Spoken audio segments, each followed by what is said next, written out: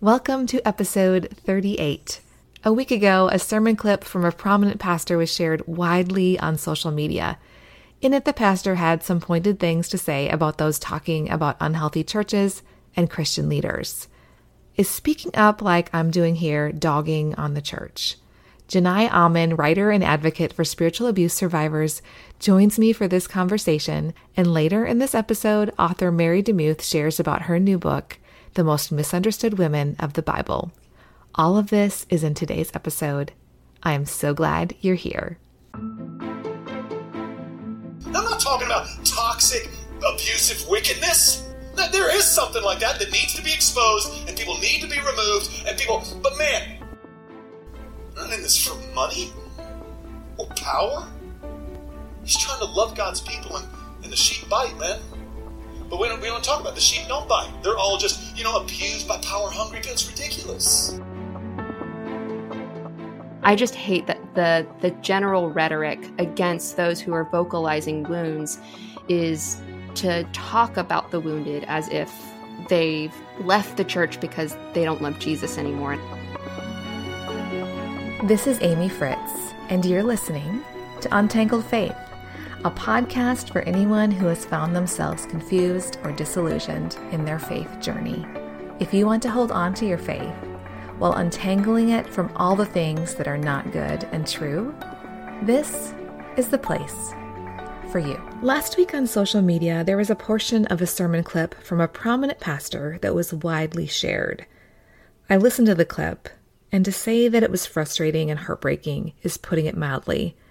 I'm going to share a portion of that as a way to provide context for this episode, because this was the impetus for my conversation with Janai Amin. Due to the fact that the overarching theme of this episode is being misunderstood, I want to point out that I found the sermon and listened to much of it because I wanted to make sure these isolated clips weren't taken out of context. I'll have a link to that in the show notes for anyone who might be interested. Okay, here's that portion of that sermon that inspired my conversation with Janai. One of the things that I hear often and I see quite frequently as a reason for bailing on the faith is the hypocrisy and whatever of Christians. Now, I want to acknowledge church hurt, betrayal is a real thing, but that is the most self-righteous pronouncement I think a person can say. Are you serious? The disciples don't bail on Jesus because of Judas. They got their eyes on Jesus. They're blown away by Jesus. They're not looking around going, oh man, all these people were following him, and man, look at that, they're inconsistent. You're inconsistent. I'm inconsistent. This is the only community there is that celebrates the fact that we're all in process. Like nobody's there yet. Like to demand that you get grace and nobody else is self-righteousness. And to punt on Jesus because some Christian, isn't up to your standards is a dangerous place to stand before a living God. Here's my conversation with Janai Amin. There's some things happening in the world of, I would say, misrepresenting people that have experienced hurt at the hands of faith communities and faith leaders. Well, first of all, tell me what you're doing. Tell me about the Wilderness Forum and how you got there and why you were interested in this to begin with. I mean, obviously, we're talking about Acts 29, and I was in the Acts 29 network or within an Acts 29 church for 11 years. So like the entirety of my 20s. And the idea of community is so ingrained, and I believe in community. It is so ingrained in the overall message and vision of Acts 29. And I lived it, and I just breathed it. And I think as an Enneagram 2, like it like clicked for me that yes, like the community thing, I get it. That's in my blood. But then when you're either walking through church hurt, or whether you're ready to call church hurt spiritual abuse or religious trauma, and you realize that kind of shatters the entire community and support system you have, and you're left just wandering alone. And I was really trying to come to terms with my story. In the beginning, I called it church hurt, and then I realized I was finding more language just by reading or listening to more stories or connecting with other people.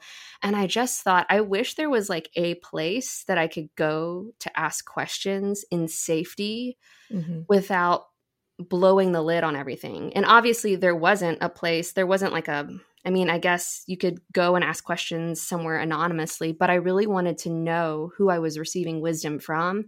Yeah. And ultimately what I did do was I just kind of shared my story publicly.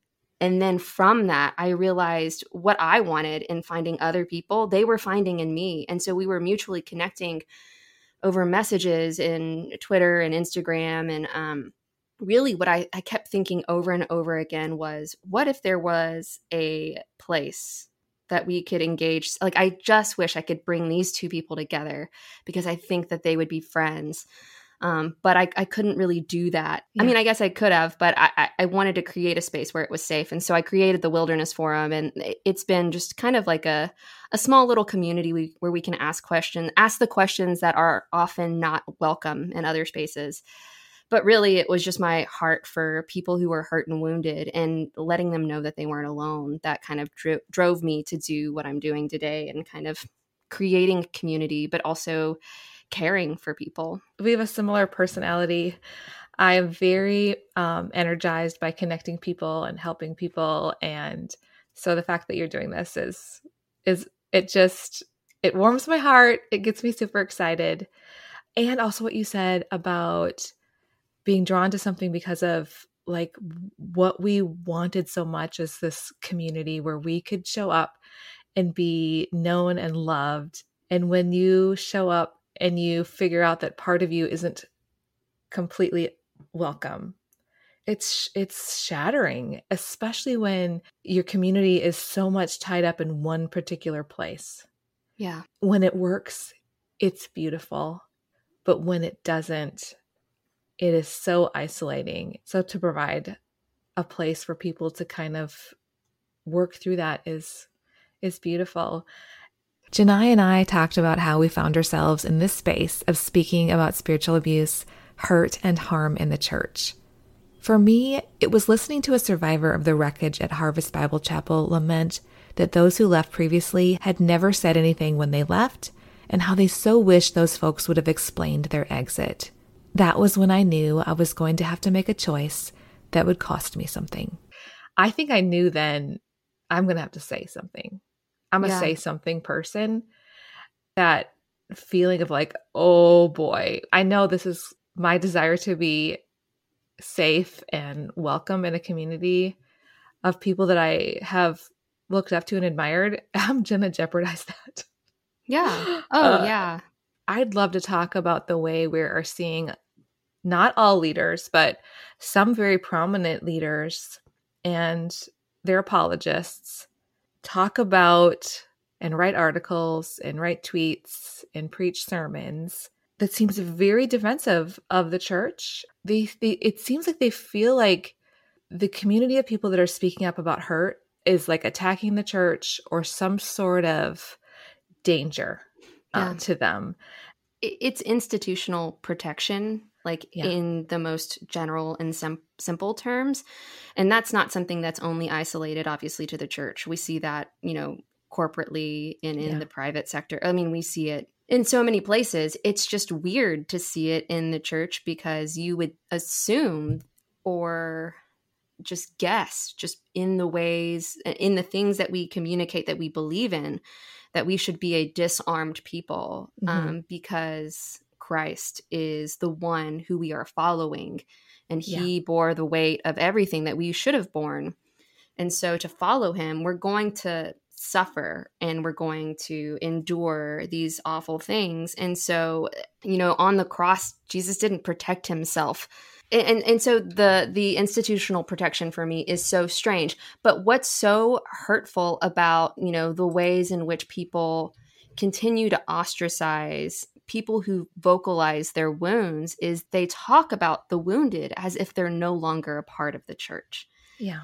And it breaks my heart because so many of those wounded people desperately want to know, like, if Jesus still loves them or if Jesus is still for them, if they're allowed at the table anymore. And I the things that I do and the work that I do is really to tell them, yes, like you are welcome to the table. Yeah. Because the traditional spaces may have ostracized you or scapegoated you or pushed you out in some way, shape, or form, the church is far more bigger and more vibrant and beautiful than just this one local context. And Christ is obviously bigger and more beautiful than anything that we can ever imagine. And so that's really like my heart is for them.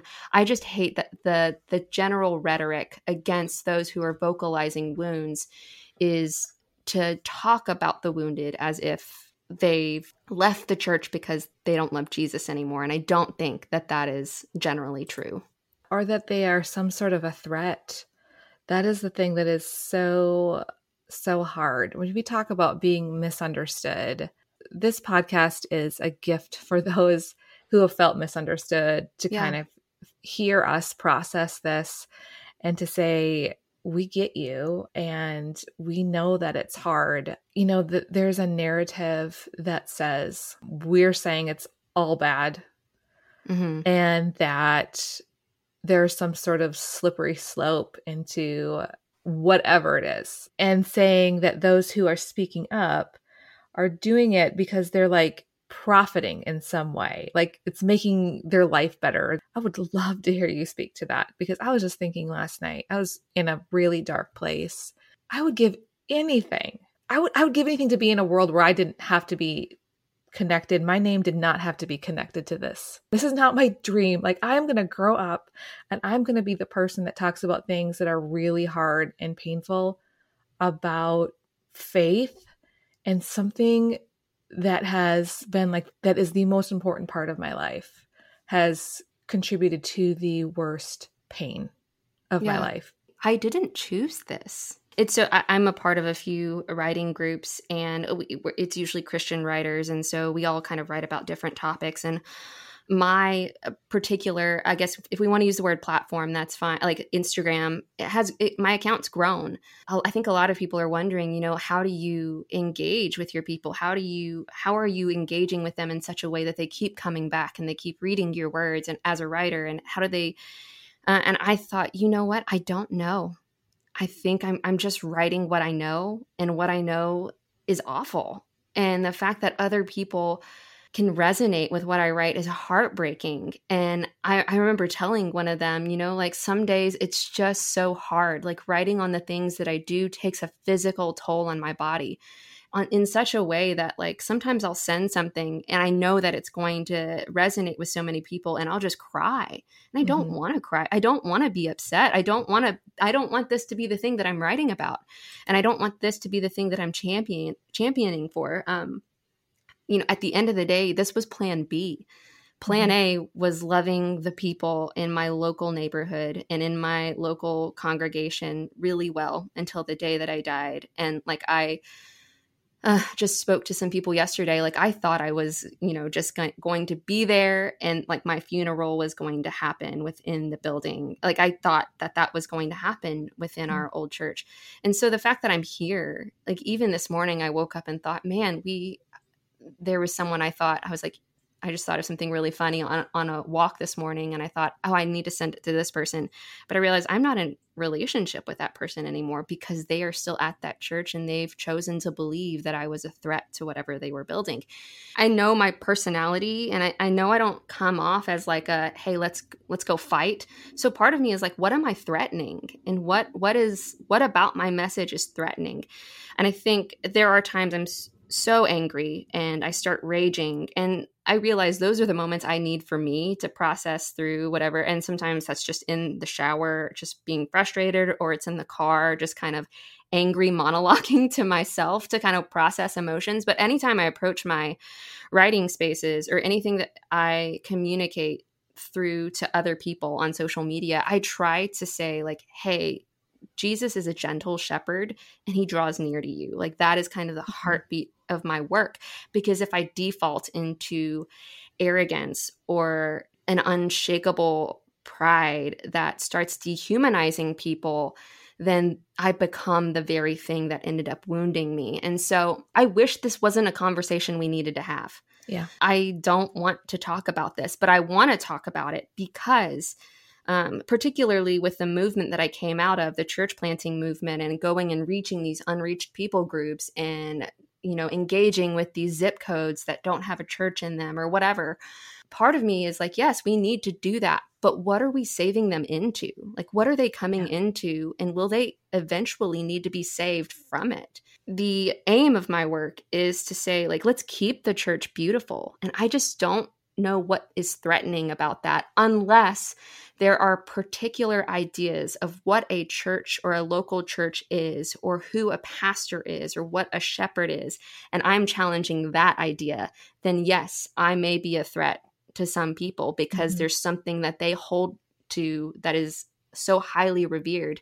And I'm saying that's not the way of Christ. From another optic, it would assume because I'm threatening a particular vision of the church, it does look like I'm tearing something apart.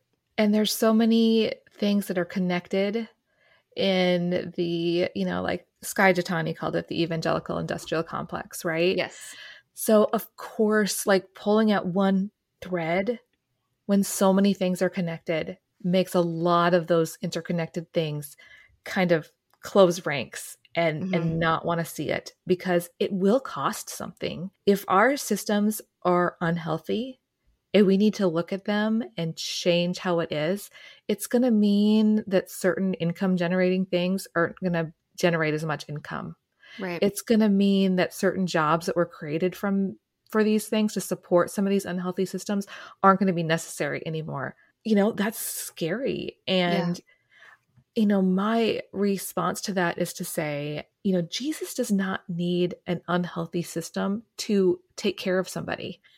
He doesn't need to have that in place so much that he would be like, we're not going to touch that, because what if we can't serve the poor in that community anymore? What if people don't come to Christ anymore because that leader was exposed for who they were, or there was some accountability? Don't we serve a God that is bigger than that? Yeah.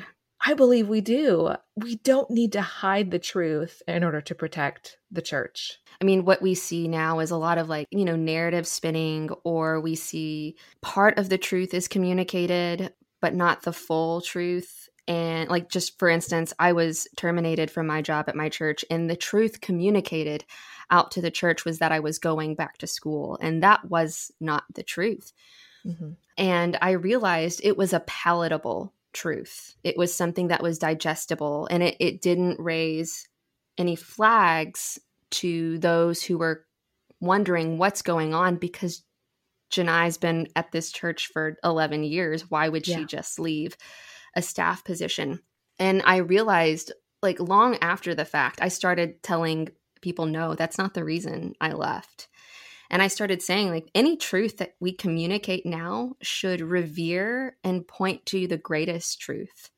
But what we're doing is we're spinning the narrative, and we're telling a story that perpetuates an agenda. And if that agenda doesn't look like Jesus, then we're not communicating the truth. We're communicating falsehood. And it's damaging, because then you start breaking away at trust. Really, it's not the people who are blowing the whistle or bringing accusations to light who are ruining anything. It's the fact that their stories are true and they've been kept hidden. That's what starts making the foundation of whatever system or organization, that the foundation crumbles because the truth is spoken and the truth was real and the truth was hidden. Ryan Ramsey said something. He always says he has the most brilliant, thoughtful things that he shares. One of the first things that he said that I have come back to so many times, and he had pointed out that it's so interesting that in this faith system in Christianity, where we believe that everybody has a sin nature, that we would not apply that also to people that run organizations and the organizations that we run. If we have a sinful nature, if there's a part of us that has sin in us, which is all of us until we are, until we're dead and with Jesus and redeemed and all things are made new again. The fact that we have such a hard time believing that our organizations run by imperfect people could also be imperfect was really an interesting thing, that so many times we apply this unquestioning loyalty to an organization that we would never, like, that goes against what we actually believe when we think about it, about the fact that there is no, a lot of pastors like to say the fact that there's no perfect church and there's no perfect leader. What does that mean then? That I think it means, if you follow that through to its conclusion, is that we need to be open to hearing that feedback. We need to be open to the fact that absolutely there are some things that could be wrong here. And Yes. how can we see them? And that Christian faithfulness, Ryan says that Christian faithfulness and integrity looks like being willing to discern when we need to jump ship because we need fewer sinking ships. The narrative that speaking up or leaving is unfaithful is very prevalent, but it is so very wrong. Janai points out that the idea of leaving an unhealthy place that offered at least a bit of comfort isn't new. This is one of the oldest stories of God's people. I love the idea of like just the people of God exodusing from a place, or they engage in an exodus. And many of them, when they're actually in the wilderness, they're like, well, at least we had food back in Egypt. Like, why did you take us away? And so the exodus was obviously hard and painful, but God calls his people to come out of oppression. It's so funny, Emily, in your previous podcast, she mentioned cognitive dissonance. I totally believe that plays a huge part in what people just can't get or can't understand with this conversation, is that the people that I try to speak to are the people that are already hurt. Because I don't know how to minister to some, I don't know how to change their mind, because that is a very, very sensitive territory, because I know that I'm uprooting something within them. And maybe we don't really want to change somebody's mind so much as letting people see things themselves. Yeah. And I know that it creates a dissonance in them that they may not have ever been equipped to deal with ever in their life. Yeah. And so I am very sensitive in engaging that conversation. I am very focused on the people who have already been like shattered and demolished and who want to know how to move forward. And that's my heart is for them. I am very untrained and unknowing, but willing to learn how to engage the conversation in quelling the dissonance that comes. Like, how do we hold tension well? I'm still learning to do that. And I hope to do more of that. But I know that I can't constantly sit in tension all the time, because that takes a toll on my mind and my body and my spirit. Really, what helps is knowing who I am. I've written about this a lot recently because for the first time in a very long time, I like myself. I like who God has called and created me to be. And because I'm so steadfast in who I am today, I can engage a conversation where someone disagrees with me. Maybe I have been critical about specific words a well-known pastor has said, and I know that maybe people will come to that pastor's defense, and I tell them, if he has ministered to you, that is wonderful. I just have an issue with these very specific words that he says, because it lands on people very, very harshly, and it lands on already hurt and traumatized people. And so I'm speaking to those people, the hurt people, so that these words don't land on them with the full weight they may be. I mean, they can be crushing. Yeah. And so some people do rise to the defense of, people they revere. And I tell them, like, if that person or prominent figure ministers to you, that's great. I can listen to the disagreement and know that it's really not me, that it's something within them that I've challenged, that they're trying to reconcile. Yeah. Because I know who I am, I don't think, oh, well, I'm a terrible person because I just said something that they disagreed with. I resonate with that, because really we aren't about trying to change anybody's minds. The space that we are in is how can we encourage, minister to, provide community and help and healing to those that have been hurt. Tell them, we hear you. Jesus doesn't look like what you have seen. So this conversation with Janai was inspired by a video clip of a sermon by a prominent pastor. A portion of this sermon was shared widely online, and when I listened, it made me sick to my stomach. This is what the pastor said as he was preaching through 1 Peter chapter 1. He took a moment while talking about how we are to love one another with a pure heart, and said that the ability to love God's people is not rooted in their likability. And that's when it appeared that he took a little detour of sorts. He talked about how people bail on their faith because of hypocrisy of Christians, And it was clear from the words and demeanor of this pastor that he believed it was ridiculous.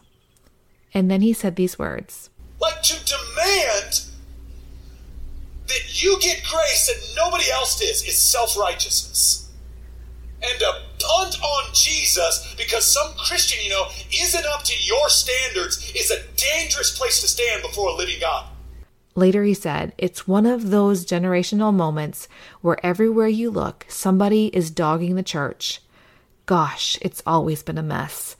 There's just social media now, but accountability isn't abuse, and calling people to holiness isn't controlling. We're losing a ton of people looking at the brokenness of the church as if it's brand new.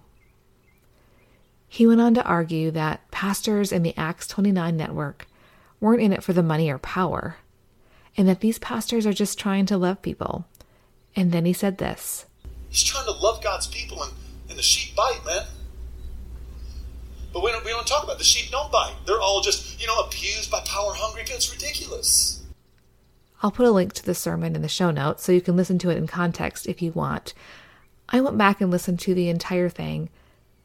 I have to say, it didn't ease my concerns.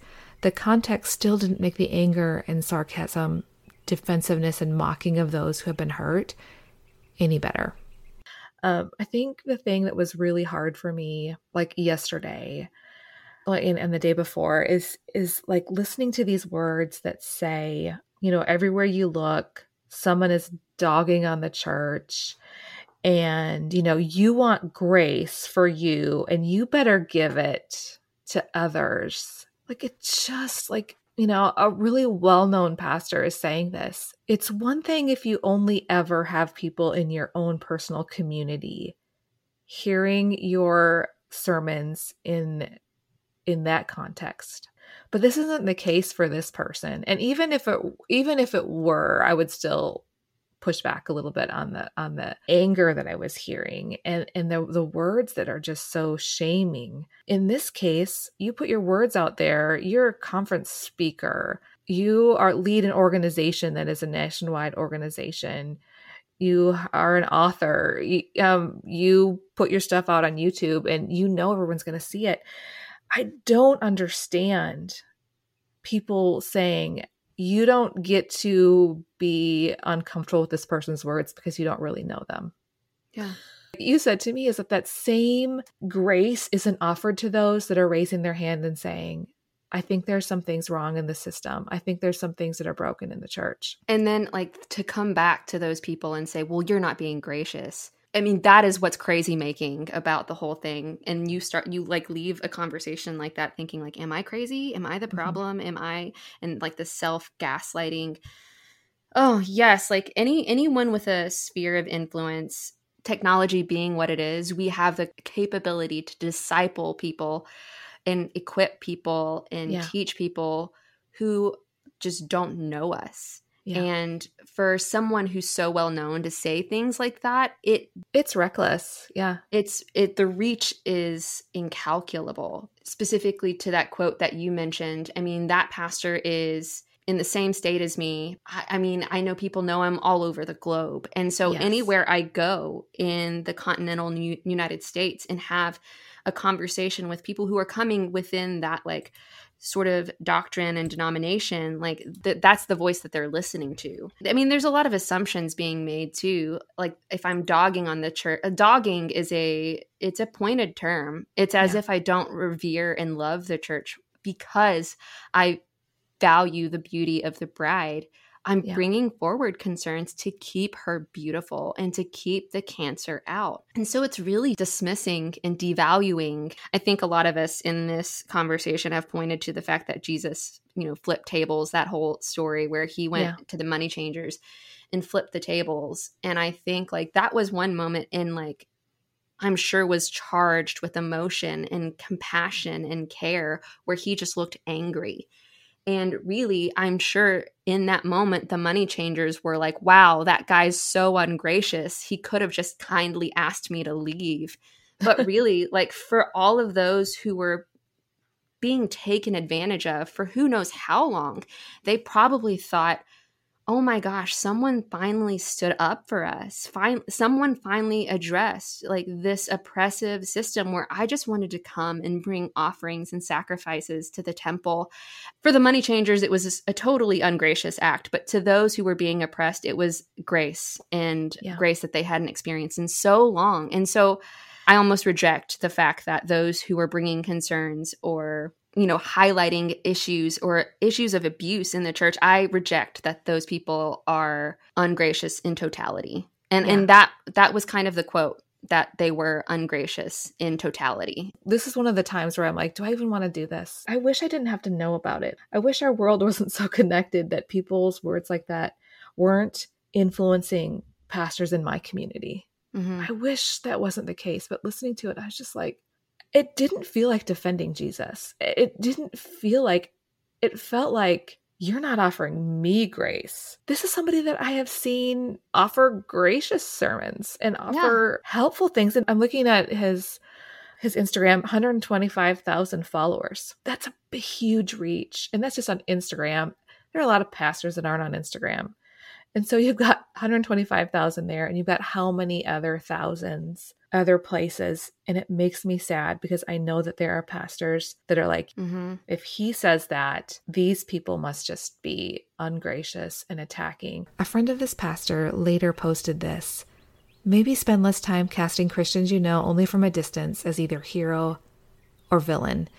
And the end of her post said, peaceable speech is a good habit. That felt like gaslighting. Like the clip wasn't peaceable. Yeah. And I feel like I'm being shamed. One of the things Janai and I struggled with in regard to this response was that it overlooked the fact that those words from the pastor weren't peaceable. And they also seemed to only call out those who have spoken out about being hurt. Why not call on leaders to lead the way in being peaceable?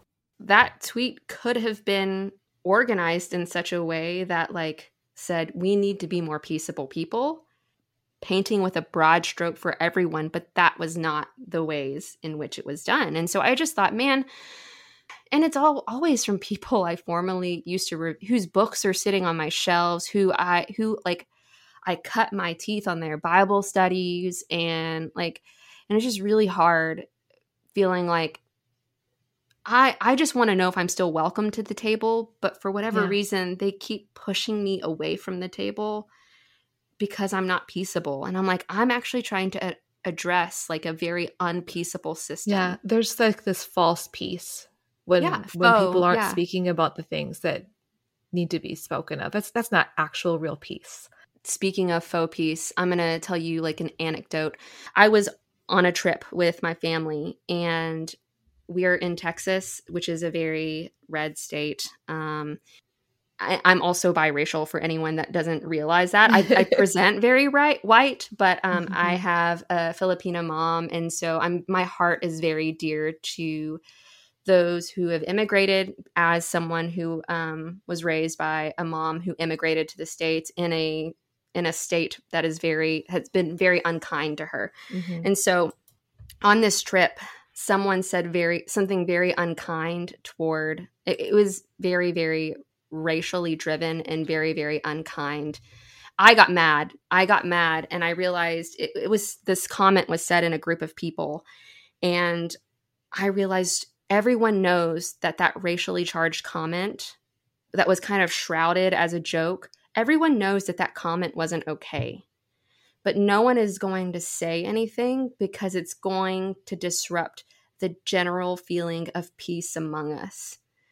And I took my husband aside later, and I said that exact same thing to him. I said, no one's going to say anything because they don't want to disrupt something.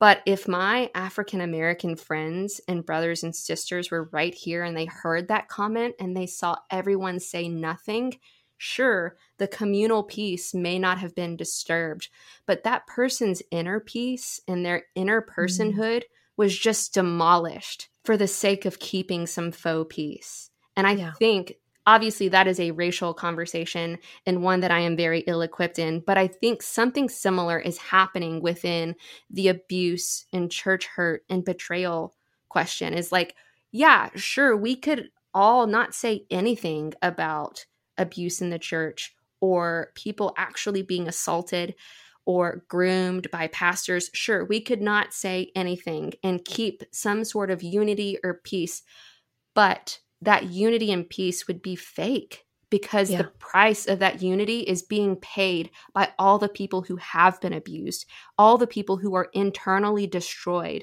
because to keep this faux fake peace that everyone's enjoying, I have to be in such inner turmoil. I don't get to be a whole human being. And that is devastating. And I don't think that that is the church that Jesus wanted to cultivate. He drew near to hurting people and he had them talk about it. Even the woman who was hemorrhaging, she didn't even want to talk to him. She just wanted to touch the fringe of his robe to be healed. She just wanted to be in his presence. And instead of just letting her be healed, he addressed her and he said, tell me about it. Let me know more. But we don't ask people to tell us about their hurts or their wounds. We ask that they be quiet so that we can still enjoy our peaceable whatever. And I just think it's a joke. In comments like that and in conversations, it just declares to all the hurt and wounded people, I can't tell those people my story. They're not safe. If anything, I will always be the villain to them. And that's so devastating. I've been thinking through how to wrap up this part of this episode. I don't want to downplay the serious concern that many of us have had with the way we've seen some pastors and leaders talk about those speaking up about abuse in the church. On the other hand, I don't want to err on the side of painting others with that wide brush that I reject being used on myself. Is there a serious problem of abusive and unhealthy leadership in many of our churches? I believe there is. Are there wonderful, kind, and healthy Christian leaders who have experienced what this pastor we spoke of today refers to as sheep bite? Yes, I know that happens. Both experiences are painful, and both are worthy of taking a serious look at to consider how to care for those who have been hurt by unhealthy and, in some cases, abusive individuals. Where I've landed in respect to the situation Janai and I discussed today is that we don't have to downplay one painful and unhealthy situation to make room to care for another one. This isn't a pain competition. One of the least helpful things we can do is misrepresent and minimize the experiences of others because what they are saying feels like a threat to us in some way. And that's what's breaking my heart in this situation. And that's what's causing me to pause. Is there room at the table for those who have been hurt to raise their hands and voices and ask for a better way without being accused of dogging the church or giving up on Jesus? Is there room for a leader to share how one of their congregation harmed them? Yes, and compassion should be offered to those who need it, not sarcasm, mocking, and anger. If you're interested in listening to the entire sermon that Janai and I referenced at the beginning of this episode, I've linked it in the show notes, and I would love to hear your thoughts on this.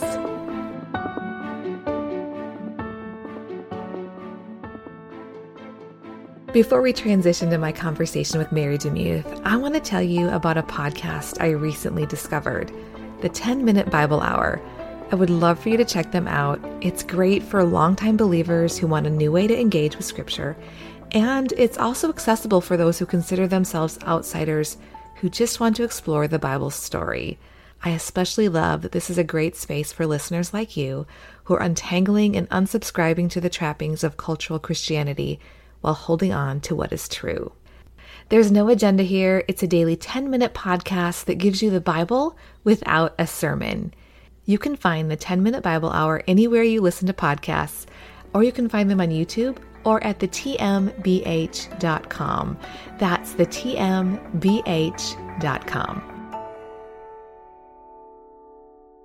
It's only fitting that Mary DeMuth joins me today. It's been almost a year since my very first podcast episode, and Mary was the very first person that I interviewed that I didn't know in everyday life. Mary's new book, The Most Misunderstood Women of the Bible, What Their Stories Teach Us About Thriving, comes out on April 12th this month. Mary relates the two common experiences we all have of being misheard, mischaracterized, and misunderstood with the experiences of 10 different women in the Bible. Here's my conversation with Mary. So I guess I want to start out by just asking, like, what made you decide to write about misunderstood women? The Misunderstood Women of the Bible is the name of your book.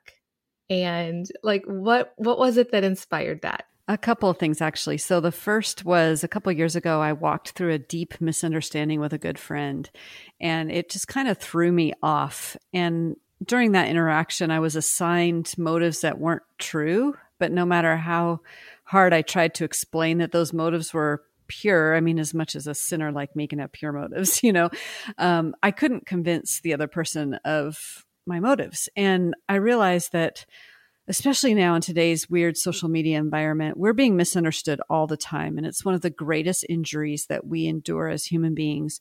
And so that was coupled with, over the past couple of years, I've been reading the Bible rapidly in either 2-month or 3-month segments. So I'll just read from cover to cover in 2 or 3 months. And that really helped me to look at the stories of the Bible with fresh eyes instead of just hearing a pastor's voice in my head.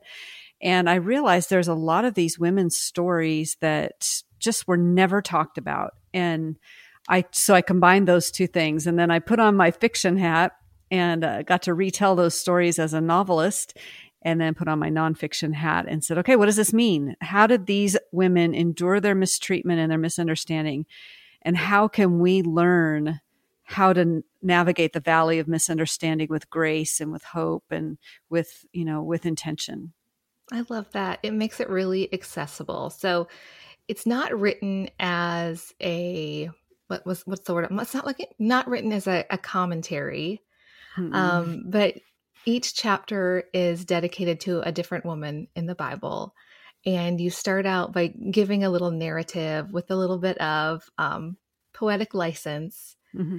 And then you dig, after sharing like their narrative arc. I love how you kind of jump out of the scene a little bit and give more context. You must love Bible study to do this sort of thing. You geek out a little bit on some of that context and digging. I do. And it's really springs from just a love for the Word of God. And a lot of what I glean from in writing those stories is obviously the context of it in Scripture and just asking really good questions. And so I do go into commentary in a way because I definitely did research and all of that. But the lion's share of the insight that I got for each woman was just putting my feet into their sandals and asking, what if this were me? How would I feel if this happened to me? And then looking at the general context of Scripture around it to make sure that it was as accurate as possible and backed up by good scholarship and as close to the biblical narrative as possible. So if there's a conversation, then I use the exact words that are in the Bible to convey the conversation. Yeah. So if there's a quotation in there, mm-hmm. it's actual dialogue that you got from a translation of the Bible. I didn't ask you this ahead of time. What are your favorite Bible translations as you are doing you're reading? You said like your fast reads. My fast reads, it's the NLT, the New Living Translation. It just reads really nicely. And I also really like the Net Bible. That one is really scholarly and full of a lot of just great stuff. So yeah, the Net and the NLT. A lot of people that listen to this have experienced some sort of hurt, and I think they can probably relate to being misunderstood. What are some things that you learned as you were studying that are common misconceptions about some of these women? Well, I think, this is an interesting thing I had to tackle when I was writing the book, is that they were misunderstood in their context. And so we needed to look at that. Sure. But then they are also misunderstood historically. And that wasn't necessarily in the narrative part, but in the walking out, I was able to say, that's really interesting. Here's some historical misunderstandings about these women. So it's twofold. And I think they're just normal human beings, and they are misunderstood in the way that we're misunderstood. We're maybe we are misunderstood in the fact that we may have been one way before we met Jesus, or even in our early part of our walk with him, and now we're another way, but we're still being judged for what we were in the past. You see that with Rahab the harlot. I mean, everywhere she goes, she has the harlot added to the end of her name. I just probably wouldn't like to be Mary the harlot for the rest of my life. Mary Magdalene had a bit of that too. That's often in the biblical narrative, the woman that was, demonized. And so we do have that kind of misunderstanding. And then we have a lot of misunderstanding on the imago Dei of a human being. So when someone is trafficked, when someone is sexually abused, when someone is harmed, it's that somebody else has forgotten or chosen to forget that that person has the very stamp of God upon them. Mm-hmm. And when you're misunderstood in your humanity, all sorts of abuse can happen.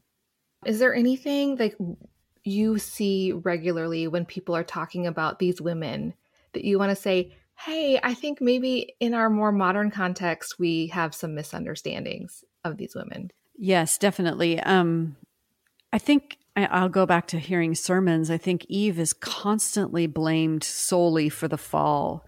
And we just don't read, even though it's right there in the scripture, that Adam's standing next to her and saying nothing. And so, and that scripture blames Adam, like throughout, we see the first Adam, second Adam, we hear about the fall of mankind. And so it's ironic. And then of course, Bathsheba, who, if I hear another sermon where someone says, well, David was an adulterer, I'm like, well, that would not be adultery, because that is an abuse of power, and he harmed her and took from her. She was another man's wife, yes, but she was not a willing participant in the quote unquote adultery, nor was she some temptress on a roof trying to seduce the king. That's conjecture, and it's not in the biblical narrative. And so that's where I get kind of frustrated with, just read your Bibles, read it plain and boring, and ask questions, and quit trying to add in what you've always heard. Because I think we just tend to gloss over Bible stories with the sermons we've already heard without asking critical and good, important questions. Or we read into it our own experience, our own context. And that is a really easy way to misunderstand somebody else. We're reading something into it that isn't said there. Can you relate to one of these women more than another? Is there a favorite? There's a couple, I think. I relate to Tamar. It's the Tamar who's violated, who's raped. And as a sexual abuse survivor, I really appreciate that her story is in the Bible, because it doesn't have a strong resolution. And I think that's realistic in the sense of, when we've been traumatized by that, there's no like, oh, I'm at the end of my story now and I'm great. There's always this journey of healing that you're walking through. So I just appreciate that she's there. It makes me feel not so crazy and alone. And then I really love Phoebe, because most people don't even know who she is, but she's most likely, according to many scholars, the person who took the book of Romans to Rome. And she had this like quiet, deeply important mission. And I think a lot of people just misunderstand this beautiful, amazing deaconess who must have been on a very perilous journey to get that letter into the right hands. I think that there is a stereotype about Christianity from people either who have had bad experiences or who don't know, that would say, you know what, Christians don't value women. And how would you respond to that? It's a misunderstanding, but it's actually well-founded throughout history. So that's the hard thing, is that I think true Jesus-loving Christ followers understand that there's neither Jew nor Greek, male nor female, slave or free. We're all level at the playing field of the cross. But there have been some very misogynistic theologies and people throughout the centuries, as well as there's been non-misogynistic theologies and scholars. So we have to kind of look at the whole context. But if we just go back to Jesus and we look at how he interacted with women, it's revolutionary. And all I have to do is just ask myself the question, is this how Jesus would treat a woman? And if the answer is no, then I can speak up for women who are being marginalized by the church, because it's not how Jesus would have responded. Any abuse or misogyny you see, you would say is a subversion of the good news of Jesus. Yeah, if you can answer the question, would Jesus do this? And the answer is no, then yeah, it doesn't represent it. I love how I see you like interact with people in your speaking and your writing, and like your social media presence is so very encouraging and very championing of people that I have seen be misunderstood. I am very, very grateful for that. Is that something you've had to work at?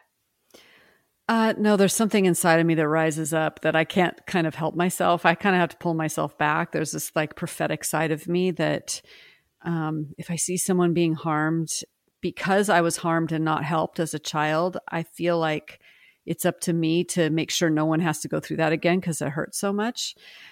So it's an instinct. It just happens. You're a woman, obviously. I am. Your book is about women.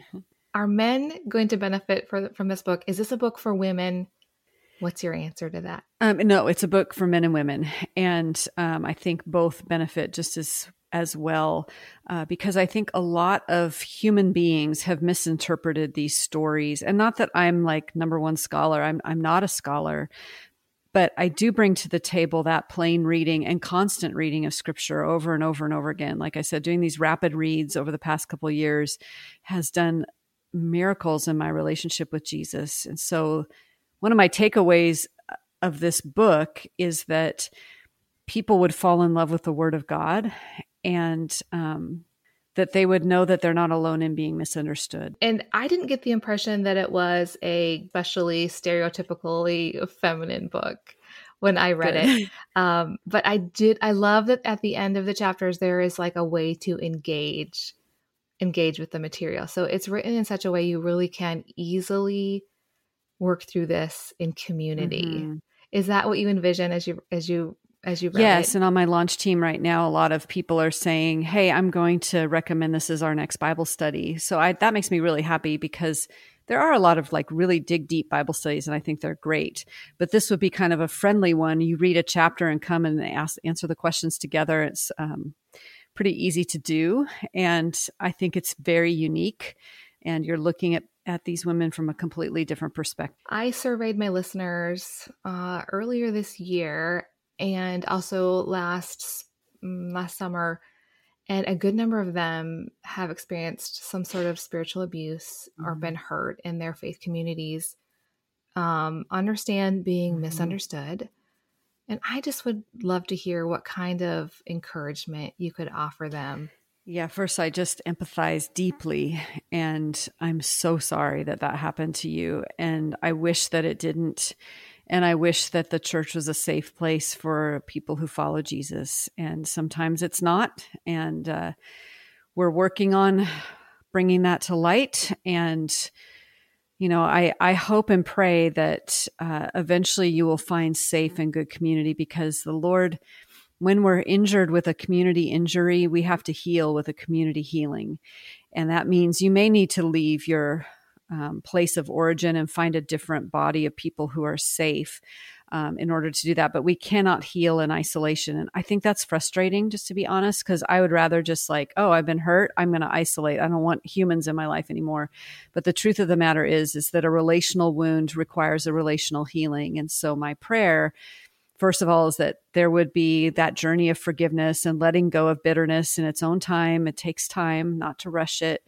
But second, just that you'd be willing to, as you have the strength and ability, to step into a safe place to be prayed for and healed. When we first talked on my very first podcast episode, Mary was the very first person to say yes to me and to come on.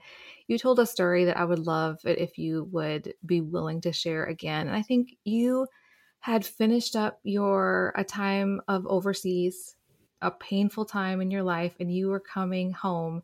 And this is sort of a way that demonstrated that being healed in community during a time where you're like, I don't know if I really want to be with community. Could you tell us that story again? Because I know I have many people that have not heard it yet. Absolutely. So we were church planters in France, southern France, for almost 3 years. And we experienced that basically spiritual abuse as well. And I had made a decision as we were going home for good to Texas that I wasn't going to entrust my heart to Christian leaders again. I was really upset, and I was kind of folding my arms across my chest as I was flying home. And I really I didn't even trust Christians. I was just like, this is just that we had so much trauma. I just couldn't even think straight. And we landed, and we didn't even have keys. We had suitcases, no car. We had to borrow a car, and we were fighting on the way to try to find this ranch where we were going to live in the corner of a barn, about a week before Christmas. And my name being Mary was kind of funny. Like, I just felt like I was part of a nativity scene or something. And so we get there, and there are lights strung up on the corner of this barn, and we walk into this little 2-bedroom apartment that us and our 3 kids would be in. And I was thinking we weren't even going to have Christmas because we were so broken and sad and tired, and I didn't even have any energy. But in the little barn, there was a Christmas tree. There was cookies on the table. All of our beds were made. The pantry was stocked. The fridge was stocked. There was music playing, and our friends were there welcoming us back. And I really felt like the Lord said, are you going to take a leap? Are you going to entrust yourself to these safe people? And, there were fits and starts. It wasn't like I just jumped right back into community because it was so much pain. But those folks, those people from my church and friends, they loved me back to health. And I could clearly see the decision before me. And I could have kept my arms across my chest and said, nope, not doing that. It's too painful. But through tentative steps of trust, the Lord brought healing to all of us through our relationships. How long did it take for you to feel like, I feel like I can trust? Or are you still sort of walking that dance back and forth a little bit? I think for everybody, it's different. Probably about 2 years of wrestling for me. I think it took my husband longer. And I think we're all in just different journeys. So it's kind of just hard to say. And I think it depends on the trustworthiness of the existing relationships that you have. So I had some really good friends who were long-term friends that I knew that I could trust them. And so that helped as well. Yeah. I don't want to put you on the spot, but you don't have to answer any question that you don't feel like answering. But you have been a part of the SBC for a long time, right? And there's been a lot of interesting happenings. There's been some good moves and some heartbreaking things too. Where is your heart there, and what encouraging things do you see, and whatever you feel comfortable sharing in regard to that. And I think it kind of speaks to the whole trust issue as well. How you have navigated your space in a place that is struggling in some ways, like many denominations or like movements. I don't know if SBC is considered it's a cooperation of churches. Mm-hmm. I love to hear personally, how you have worked through that, if you feel comfortable sharing. So I didn't grow up in a church, and so I don't really have any long history with the SBC. The church that we do go to now, we've gone to since 2000. And when I wrote the book We Too, and was asked to pray at the SBC convention in Birmingham, Alabama, I had to call my church, and I was like, I have to be a messenger. And they're like, oh my gosh, we haven't sent someone to the SBC since 1985.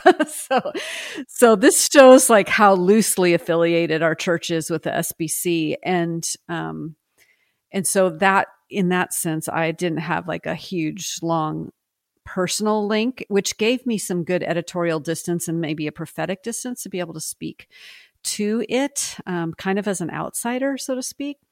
But I had to take a 4-month sabbatical after all of that stuff went down, with just being a part of that meeting and the Caring Well conference. I realized something important about myself. I do like to say prophetic things, but I'm not built for politics. And I just cannot get in the middle of it. It just kills my soul. And so I can minister to people, I can speak, I can do all of that, but I'm just not good in policy, and because there's just so much ire directed your way, and I couldn't weather it. It was just too many things, too hard. Most of the leaders were very kind to me, but there were a few either on the periphery or within that were, it was just rough. And talk about being misunderstood, completely misunderstood. Mary, you wear a lot of different hats. Would you be willing to tell us all the things you've been working on and what you've been up to? Oh my gosh. This has become a therapy session. So I have way too many hats, and I've always tried to take some off, but for whatever reason, this is just how it is. And so, yes, author of 44 books now. I am a speaker. I was a speaker longer than I've been an author. A literary agent, where I acquire books to be acquired by big publishing houses. That's probably my biggest job right now in terms of time. Artist, an Etsy artist. And what else do I do? Oh, and a podcaster. So I do Pray Every Day, which is pray through the Bible verse by verse, 5 minutes a day. And we just are passing 2.7 million downloads on that. So that's been an amazing, crazy, wild journey. That is a lot of downloads. Are your downloads all from the United States, or are they from all over? Almost every country of the world except for more closed ones like North Korea and Eritrea and Afghanistan. But most countries have it there. And so 153 countries, I think, something like that. So I don't know how it gets out there, but I'm just super grateful that I get to pray for people every single day. And it's really encouraging because when I'm praying, I sometimes will sense the Holy Spirit say something like, there's someone in your audience today who wants to kill themselves. And so I will say, don't kill yourself. It's important that you stay on this earth. We need you. We need your voice. And then I pray for them. And, there was one time the Lord said, talk about horses. I was like, horses? That's weird. And I actually did get an email about it, and they were like, I can't believe you talked about horses, because that's exactly what I needed to hear. Of all those things that you do, Mary, what is the one thing that energizes you the most? Actually, it's one-on-one praying for people and seeing the Holy Spirit illuminate something that they need that I didn't know that they needed. So what kind of feedback are you getting from your launch team?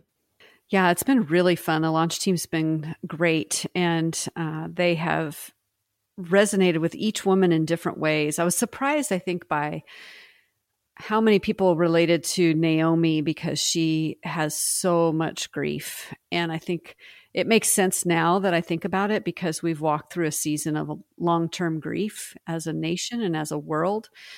So it makes sense that we would resonate with Naomi, but that did surprise me a little bit. What is your greatest hope for this book? I would say that people would walk away from it with a love of the scripture and kind of a rejuvenation of their perspective on the living and active word of God. And then second, that they would understand that it's not their job to micromanage their reputation, but that they can entrust it to the Lord. And he is the best PR person in the world. And sometimes it means that we need to be quiet. That doesn't mean that we don't speak up and tell the truth. That's why I hate to have these like hard and fast rules, because the Holy Spirit will tell you there's times when you need to speak up. And then there'll be times where you need to be silent. And we can only just look at the life of Jesus for that. Sometimes he was very clear. He spoke up. He told the truth. There's other times that he was silent. And that's why it's so important we stay close to the Spirit. I'm so glad you mentioned that part about speaking up or being silent. Mm-hmm. So how do we discern what to do, whether we speak or don't speak? I know. I wish I could answer that question. I do think it's a case-by-case basis, and I do believe the Holy Spirit will give us that insight when we need to. I think for me, I think the kind of the indication for me is if I feel like this frenetic fear building up inside of me, like, oh my gosh, someone doesn't like me and I got to go make sure they like me, then I know that it's time to be silent, because then I'm in my own strength trying to do something. But if it's something that needs to be clarified about the gospel or the truth, I have no qualms about speaking up about those kinds of things. Especially if there's misunderstanding of the gospel and of who Jesus is. So I guess it doesn't have to relate to me, but I feel that compelling, heart to say, actually, no, that's not how Jesus would have acted in that. Just look at this passage of scripture and you can see. This is where I kind of land on this. I feel like when we're misunderstood, there's just some icky stuff going on. And feel like the enemy gets like a wedge in there. And I think he wins twice when we not only are hurt, but then we spend a lot of time in our heads thinking through the situation, because then we are brought to inaction. And this is the thing that I learned from my own grave mistake, is that when I was misunderstood by my friend, it occupied my head so much that I wasn't moving forward with the next great things that God called me to do. And so if we're in that ruminating phase and just thinking, why did that happen? And what could I do? And how can I manage my reputation? It's like this cycle of thought that prevents you from hearing the voice of God and prevents you from taking the next right step. What would you say to somebody who wants to get back into Bible reading, or maybe they haven't ever done it? Or they just sort of want to get a jump start on their Bible reading time? Any advice for them? Well, I would just challenge people to do a rapid read. So take the number of pages in your Bible divided by how many days you want to read it. So let's say 90 days or 120 days. And that's how many pages you read per day. So it could be anywhere from like 15 to 30 pages a day. And you have the time. You're just on your phone. So get off your phone, read it. And Ouch. I think it will... I know. Well, I'm saying it to myself as I'm on my phone a lot. But you can do that, and it will change the way you look at scripture completely, because you will make connections you've never made before. So that I think is really helpful. If you can pray out loud, something I did this morning really changed my day. I woke up, I'd had a nightmare. It was a horrible dream. I was in a really bad mood and sad and scared and all those things. And I just thought, okay, I got to get out of this. And so I picked up my phone and I looked at my messages, and I just started recording prayers for every person that I had messaged in the past month and a half. 30 seconds to a minute. And it was like the most invigorating, joyful, surprising thing for them and joyful thing for me. And so if you want to grow in your joy of prayer, pray for other people, record those prayers and send them to them, you will change their lives. Is there anything else you wanted to share about your book, or that you would want people to know? Just that, again, I think I mentioned this earlier, but that these women in the Word of God are actual living, breathing human beings who had desires and fears just like us. And that's why it's so important we learn from them, because they're not just a character on a page. They represent actual human beings. And that's where the Bible comes alive for me.